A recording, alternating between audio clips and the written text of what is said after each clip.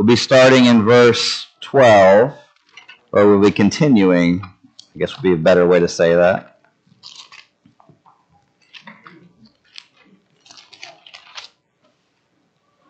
As you're getting there, I want to remind you of a story that you probably are familiar with. The story of David and Goliath. If you compare the two people in the story of David and Goliath, I think you would be hard-pressed to find a greater contrast.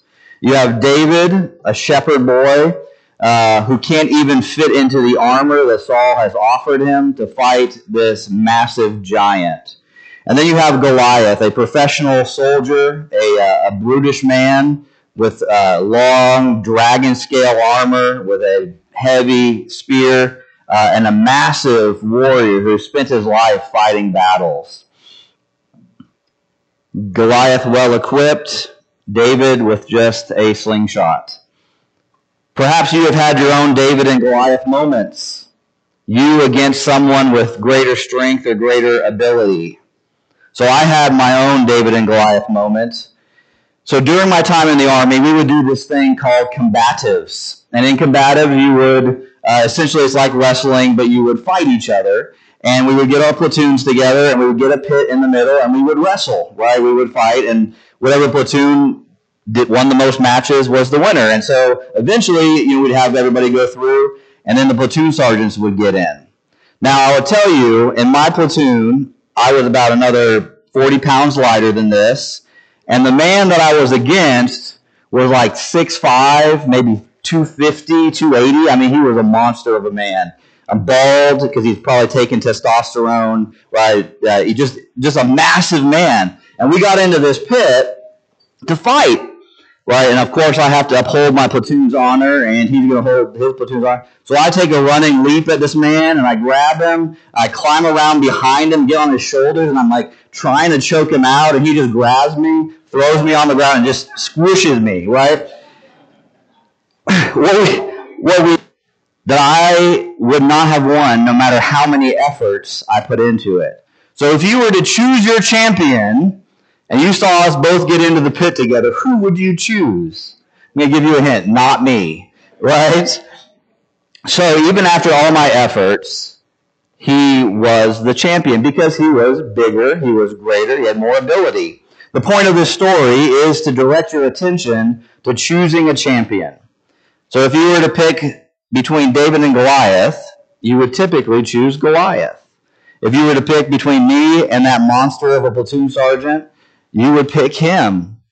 And what Peter does in this sermon is point to Christ as the better champion, the conqueror, the one that we should trust in. So let's read what he wrote, starting in verse 12. Now, remember the scene before we get going too far. He had just healed a lame man in the name of Jesus. Jesus was the name that Peter declared has healed this man. And he was walking and leaping and praising God, and it grew a crowd, and they were at Solomon's colonnade, where there was a little bit of a platform, and he began to preach. And this is what we see starting in verse 12. So they all gathered, and when Peter saw this, he addressed the people. Fellow Israelites, why are you amazed at this? Why do you stare at us as though we had made him walk by our own power or godliness? The God of Abraham, Isaac, and Jacob, the God of our ancestors, has glorified his servant Jesus, whom you handed over and denied before Pilate, though he had decided to release him. You denied the holy and righteous one and asked to have a murderer released to you. Listen to this, guys. You killed the source of life, whom God raised from the dead. We are witnesses of this. By faith in his name has made this man strong, whom you see and know. So the faith that comes through Jesus has given him this perfect health in front of all of you. And now, brothers and sisters, I know that you acted in ignorance, just as your leaders also did. In this way, God fulfilled what he had predicted through all the prophets, that his Messiah would suffer. Let's pray. God, you are all-powerful. You lack no power. And as we place our trust in you this morning, Father, we pray that you would strengthen us for the task at hand, that we would be able to hear the word preached, that we would be able to listen to what your word has to say to our hearts today. Father, don't let anyone in this room leave unchanged by your word. Father, we pray that your Spirit would guide us through the text, that we would understand more clearly who you are, and that we would be strengthened and we would be joyful. Father, we would like to lift up the churches in China that are suffering under massive oppression, where people are being killed just for saying the name of Jesus. Lord, we ask that you would be with those saints as they pray and they worship, as you would protect them and strengthen the church there. Father, we ask all these things in the beautiful name of Christ. Amen. So Peter really starts his sermon off pretty hard, doesn't he? He says, you guys killed the source of life. He indicts them. He charges them with a crime. He says, you Jews killed the Messiah, the holy, righteous one. Yet God raised him up for this purpose. And then at the end, he goes on and says that we can be restored only through faith in him. So, as I read this, I notice that there's something that we can take from this. And it's this. Listen to this sentence. We kill the source of life when we choose a murderer over Jesus. Yet we can be restored through faith in his name. That's the practical application from this text. I'm giving it to you ahead of time, so you're ready. We kill the source of life. You kill the source of life when you choose a murderer over Jesus, yet you can be restored through his name. The whole point of this message is about choosing a champion, choosing the champion that you will serve under. And so in verses 13 through 15, we see the murdering of the source of life. Peter begins to describe two champions. So as you read this, you'll notice that Peter is describing the champion that you should follow, and then he breaks down the champion that the Jews had chosen. So in verse 13, the first thing he does is he begins with a treatise on who God is. And he starts with this in verse 13. It would be helpful if I was there in my Bible. The God of Abraham. Think about that for a minute. If you were a Jew and you heard that name, Abraham, what would you think? You would think of a womb that was closed that was now opened in order to produce the tribe of Israel. Many nations came from Abraham, and so there was a womb that was closed. In fact, death is kind of the language used, that her womb was dead, yet God made it alive. And then he goes on and he says, the God of Isaac. Do you remember that story? Do you remember the story of Isaac, who was willing to sacrifice his one son, Jacob, in order, even though he trusted in God enough to do that? And then we have the God of Jacob. Jacob, of course, is also known as Israel. He is the father of this nation. And so we have the birth of a nation. As Peter is preaching, he is calling to recognition life and what life looks like. And then he goes on and he says, the God of our ancestors. So this God, the triune God, the God of Abraham, who brought life, the God of Isaac, who trusted in God even enough to sacrifice his own son, and the God of Jacob, who birthed this nation. He is the God of our Jewish ancestors, the one that you believe in, or at least say you believe in. He goes on and he says this in verse 13, has glorified his servant Jesus. This God, the triune God, the God of our ancestors, has glorified Jesus. Now remember, at Pentecost, we have a similar saying, right? He begins to build the case for Jesus Christ being glorified which means that he was taken up and he's seated at the right hand of God the Father, and he is judging the living and the dead. He is in control. He is the ruler. But he uses a unique term here. So as you look at this, you have the word servant. Now in our English Bibles, it's kind of hard to understand the significance of this word. And this word is often used or it has been used, it's a unique word for servant, and it's used in Isaiah 52:13. The Greek version of the Old Testament was often what the apostles would use. So he says, "See, my servant will be successful. He will be raised and lifted up and greatly exalted." Peter is once again referring to Old Testament prophecy to make his case. Over and over again, we see this pattern with Peter. He's not just saying, oh, this is a brand new thing that no one could have ever imagined. No, he said, this is exactly what God has promised. He says he is glorified. And glorified in what way? Well, God raised him from the grave and placed him at his right hand. Then verse 14, we have a depiction of who this Jesus is. He says, "You denied the holy and righteous one." Jesus is being described here as the holy and righteous one. In Mark 1:24, the demons declare that Jesus is the Holy One. Isn't that interesting? So as we begin to meditate on who Christ is, he is holy. What does holy mean? Well, he is set apart by God. There's no mixture of error in him. He's pure. There's no sin within him. Right? That's the goal of the people of Israel, were to be holy, to be set apart. But Jesus fulfills. He's also the righteous one. That means that he is right. He is just, that there is no injustice in him. What God does through Jesus is right, good, and true. And then verse 15, we have the source of life. He's called the source of life. Now, this is an interesting word that can be translated a couple different ways. Source is one way. Ruler of life is another way. Sometimes champion is used here, or fountainhead of life. Or, because I was a scout, the pioneer, or the front runner, or the forerunner, the scout, if you will, of life. He is the point man of life.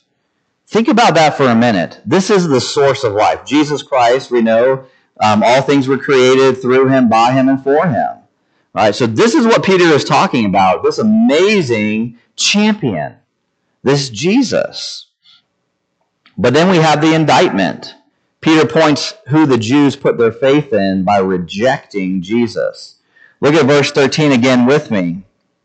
He says, "You, whom you handed over and denied before Pilate, though he had decided to release him."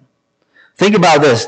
The promised servant of God was handed over to Pilate, a Gentile ruler, someone that they did not like, someone that they would not want to associate with. They do not want the Romans to continue to rule them because the Romans were harsher than what they thought they could have. He was denied by the nation of Israel. The fact that he was denied, the Messiah, the sent one, the one that God sent to them, they denied him. They should have embraced him, but they denied him. Talk about a massive embarrassment for the people of Israel. And even more, Pilate had decided to release him. See the tension here? Pilate was going to let him go. Instead, the Jews said what? Crucify him, crucify him, crucify him. Yet the people pushed back against Pilate. Jesus is the source of this miracle. The God of their ancestors had determined this. So he says, "You denied him before Pilate." And then we have a repetition of the guilt. Verse 14, he says, "You denied the holy and righteous one and asked to have a murderer released to you." The people demanded for a murderer, Barabbas, that revolutionary, the insurrectionist, and a murderer. Think about this for a minute. How low do you have to be to give the death penalty to someone innocent and free a murderer? Can you imagine the outcry if in our nation, if that was what would happen? If we grabbed someone who was completely innocent of any crime and put them and gave them the death penalty, and took someone who was convicted for the death penalty and took them out and let them free, that would be outrageous. We would have riots in the streets over that because that would be unjust. But that is what happened. We have this major contrast in themes, right? We have the holy and the righteous versus a known murderer and insurrectionist. Consider that for a minute. You cannot find a better contrast between the two options. And then the source of life was killed. Look at verse 15. You killed the source of life. You killed him, yet God raised him from the dead. It's amazing that their wickedness does not thwart God's plan, only accomplishes it. And then he says this. He says, we, the apostles, the disciples, are witnesses to this. They're witnesses both to the killing and to the guilt of the Jews and to the raising of Jesus from the grave. So when Peter says we witness this, he's saying we are witnesses to Jesus and we're witnesses to your guilt. And the witness theme continues throughout Acts. We've talked about this quite a bit. So I can imagine the scene, and perhaps you can too, the sense of guilt and feeling of dread at what Peter was saying. He says, you denied the source of life, the promised one, and just blow after blow after blow is hitting the heart with his words. I mean, think about that for a minute. If someone came up here and began to indict you for something that you failed to do or something you did, how would you feel? You'd be cut to the heart. Maybe you might be feeling a little bit of sense of relief right now. At least I wasn't alive back then, and I didn't do it myself. Right? You might be thinking, man, I'm so glad that was 2,000-something years ago, because otherwise I know I'd be guilty of falling into the same trap.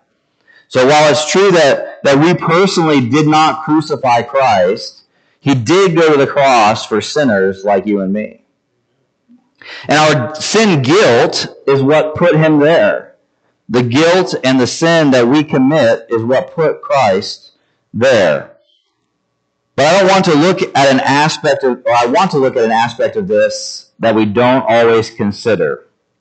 How when we sin, we are putting to death the source of life and choosing a murderer. When you sin, you are putting Christ to death and choosing the murderer over and over and over again. And why do I say that? Well, I'll tell you. John 8:44, Satan is a murderer. John 8:44 says this, you are of your father the devil, and you want to carry out your father's desires. He was a murderer from the beginning and does not stand in the truth, because there is no truth in him. When he tells a lie, he speaks from his own nature, because he is a liar and the father of lies. We know that all sin is deception. It offers something that it ultimately won't deliver. A lie promises to deliver you from trouble. That trouble could be an awkward situation, could be conflict with another person. Yet, what does a lie do? It ensnares you, doesn't it? Because once you tell a lie once, you're going to have to continue to tell lie after lie after lie after lie. And eventually you get confused to which lies you've told. You keep lying and it becomes a web that captures you. Have you ever watched a fly get caught in a spider's web? If you ever sit there and watch a fly and it gets caught in a spider's web, what does it typically immediately start to do? Yeah, it starts to fight, right? It starts to shake, tries to move around. And what happens? It gets more and more ensnared. And that's what happens with us. The more it struggles, the more stuck it gets. And that is sin. The more we struggle, the more we sin to get out of more sin, we become more ensnared.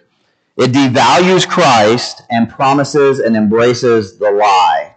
When we sin, we are choosing a murderer over Jesus. I want you to consider that with me, because I think sometimes we think, oh, that was just a little white lie, or that was innocent, or that wasn't a big deal.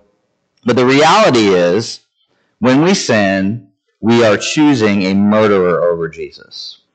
I like how Hebrews 10:29 puts it. It says, how much worse punishment do you think one will deserve who has trampled on the Son of God, who has regarded as profane the blood of the covenant by which he was sanctified, and who has insulted the Spirit of grace? That's a heavy indictment. I like how Pastor John Piper puts it. He says, sin is what you do when your heart is not satisfied with God. No one sins out of duty. We sin because it holds out some promise of happiness. Is that not what sin does? Sin holds out a promise of happiness. If you just do this thing, you'll feel better. If you do this thing, you'll get out of trouble. If you do this thing, you will be happy. So just like how we often will choose death instead of the source of life, the Jewish people had chosen death instead of life. And Peter begins to offer the solution, because it would be terrible to be stuck there, wouldn't it? We have a solution, life-giving faith. Verse 16 through 18 talks about this life-giving faith. So turn to verse 16 with me. It says, by faith in his name had made this man strong, whom you see and know, so the faith that comes through Jesus has given this perfect health in front of all of you. Faith in the name of the life-bringer is what healed this man. It made him strong. It did more than just help him to walk. It made him strong. In fact, he says it's obvious. Just look at what happened. He says, you can't deny this. It's happened right in front of you. So faith through Jesus has given this man perfect health, which is an interesting use of that word. Why would he say perfect health? Plainly seen before all of us. If you remember, the lame man was unable to enter into the temple area. He had to stay outside because he was blemished. He was not perfect in health. And so he was restricted from the worship of God. And it wasn't until Peter and John came along and gave faith in his name, in the name of Christ, that he was able to enter into the temple area. What a powerful picture of the God. In verse 17 through 18, we see this as well, that we may sin in ignorance, but the solution is the same. In verse 17, Peter goes on and he kind of lightens the blow a little bit. Look at verse 17 with me. And it says, and now, brothers and sisters, I know that you acted in ignorance just as your leaders did also did. Think about that for a minute. He says, I know you guys were acting in ignorance, but does that remove the consequences?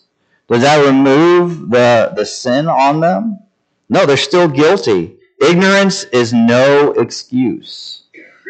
So when you see these words, and now, in verse 17, it's a transition to a new aspect of the speech. So as you read through Scripture, you're going to start noticing little transition words like therefore, and we always ask, what is it there for? But this word, and now, is a transition to another part of the speech, and this is where our hope is. He says, I know you acted in ignorance just like the leaders.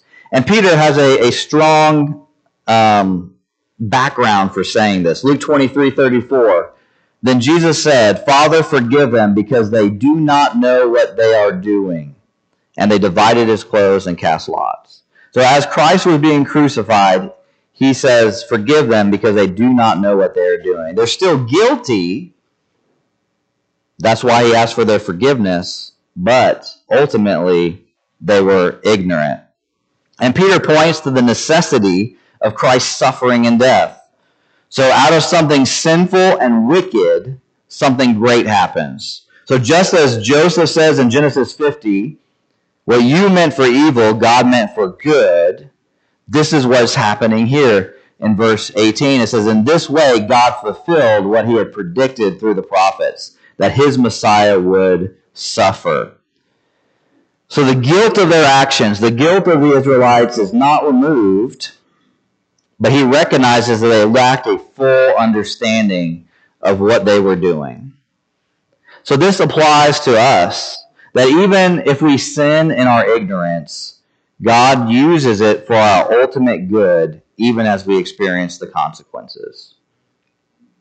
Perhaps when we come to our senses and repent of that sin, we will hate sin more because of how in bondage we were to it.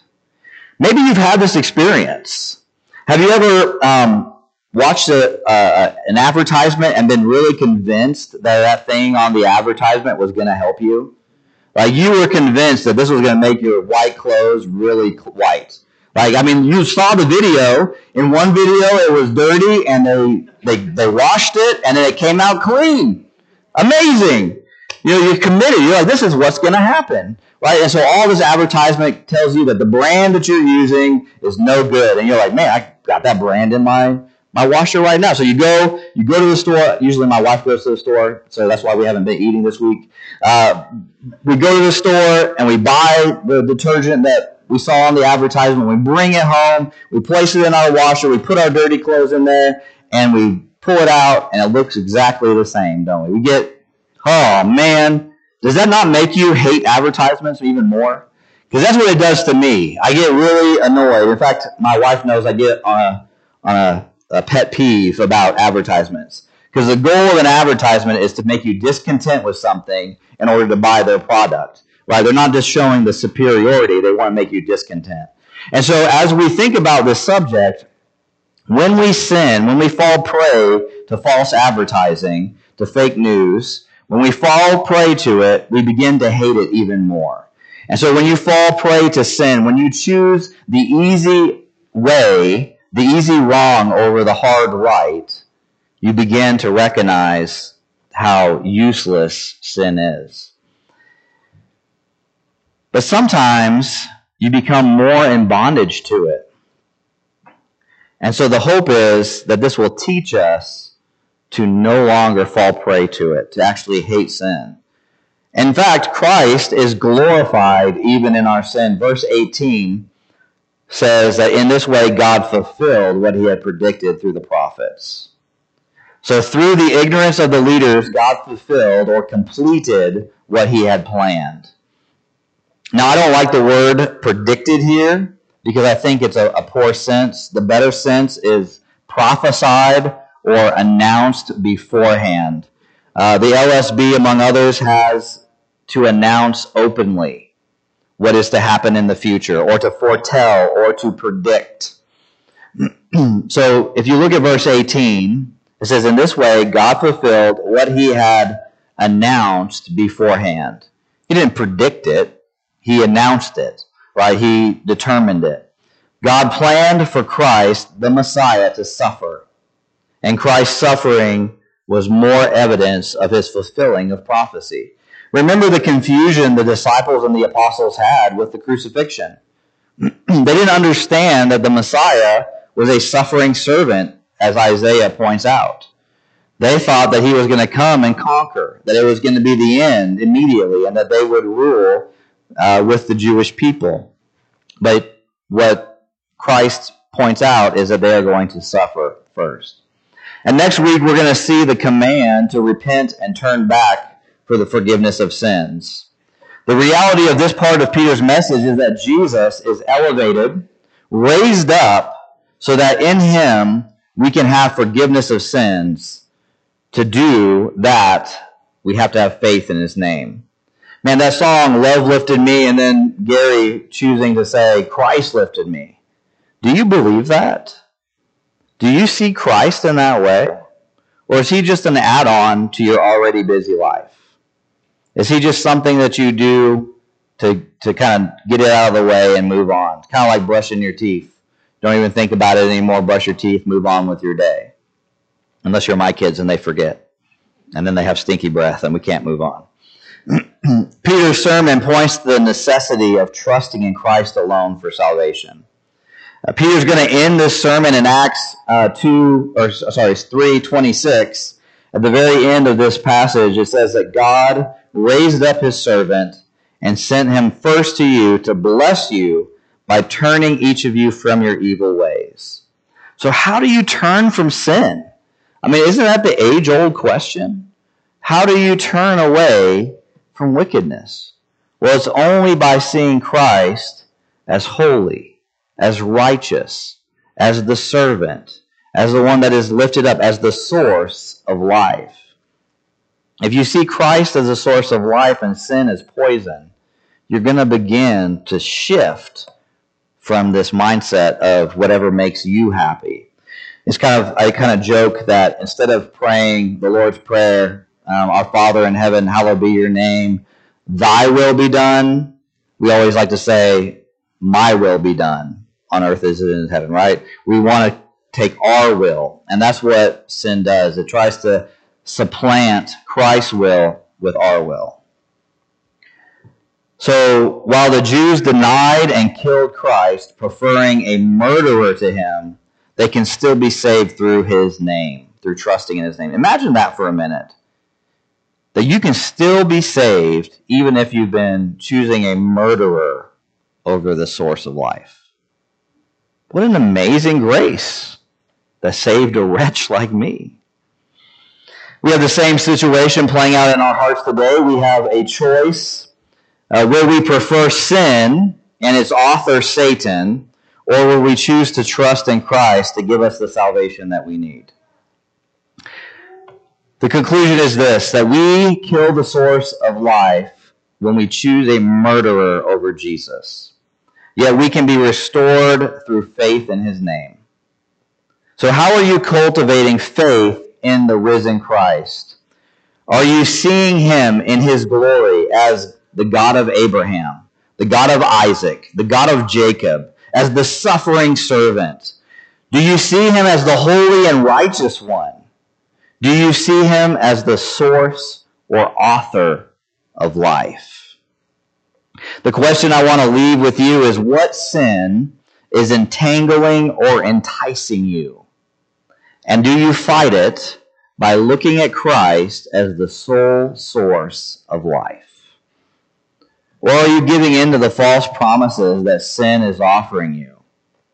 Ultimately, the question is this, what champion are you trusting in? Are you trusting in an easy or quick fix? Or are you placing your hope in the source of life? Or are you choosing death? That's the question I want to leave with you as we close. Father, as we open up your word, we're reminded about how little we know of you. We are swimming in a deep ocean of who you are. That you are the God of Abraham, of Isaac, and Jacob. That you are I am. That you were before the foundations of the earth. That you were before time began. Yet you chose to reveal yourself through your dear Son, Jesus Christ. Lord, we can put our hope and our trust in his name alone for the forgiveness of our sins. But not only that, but for happiness, for joy, for celebration. Lord, as we place our hope in the forerunner who is Christ, Lord, I pray that all of us would see sin for what it truly is, death. And that we would choose the source of life over death every single time. We ask these things in the beautiful name of Christ and by the power of the Spirit. And all God's people said, amen.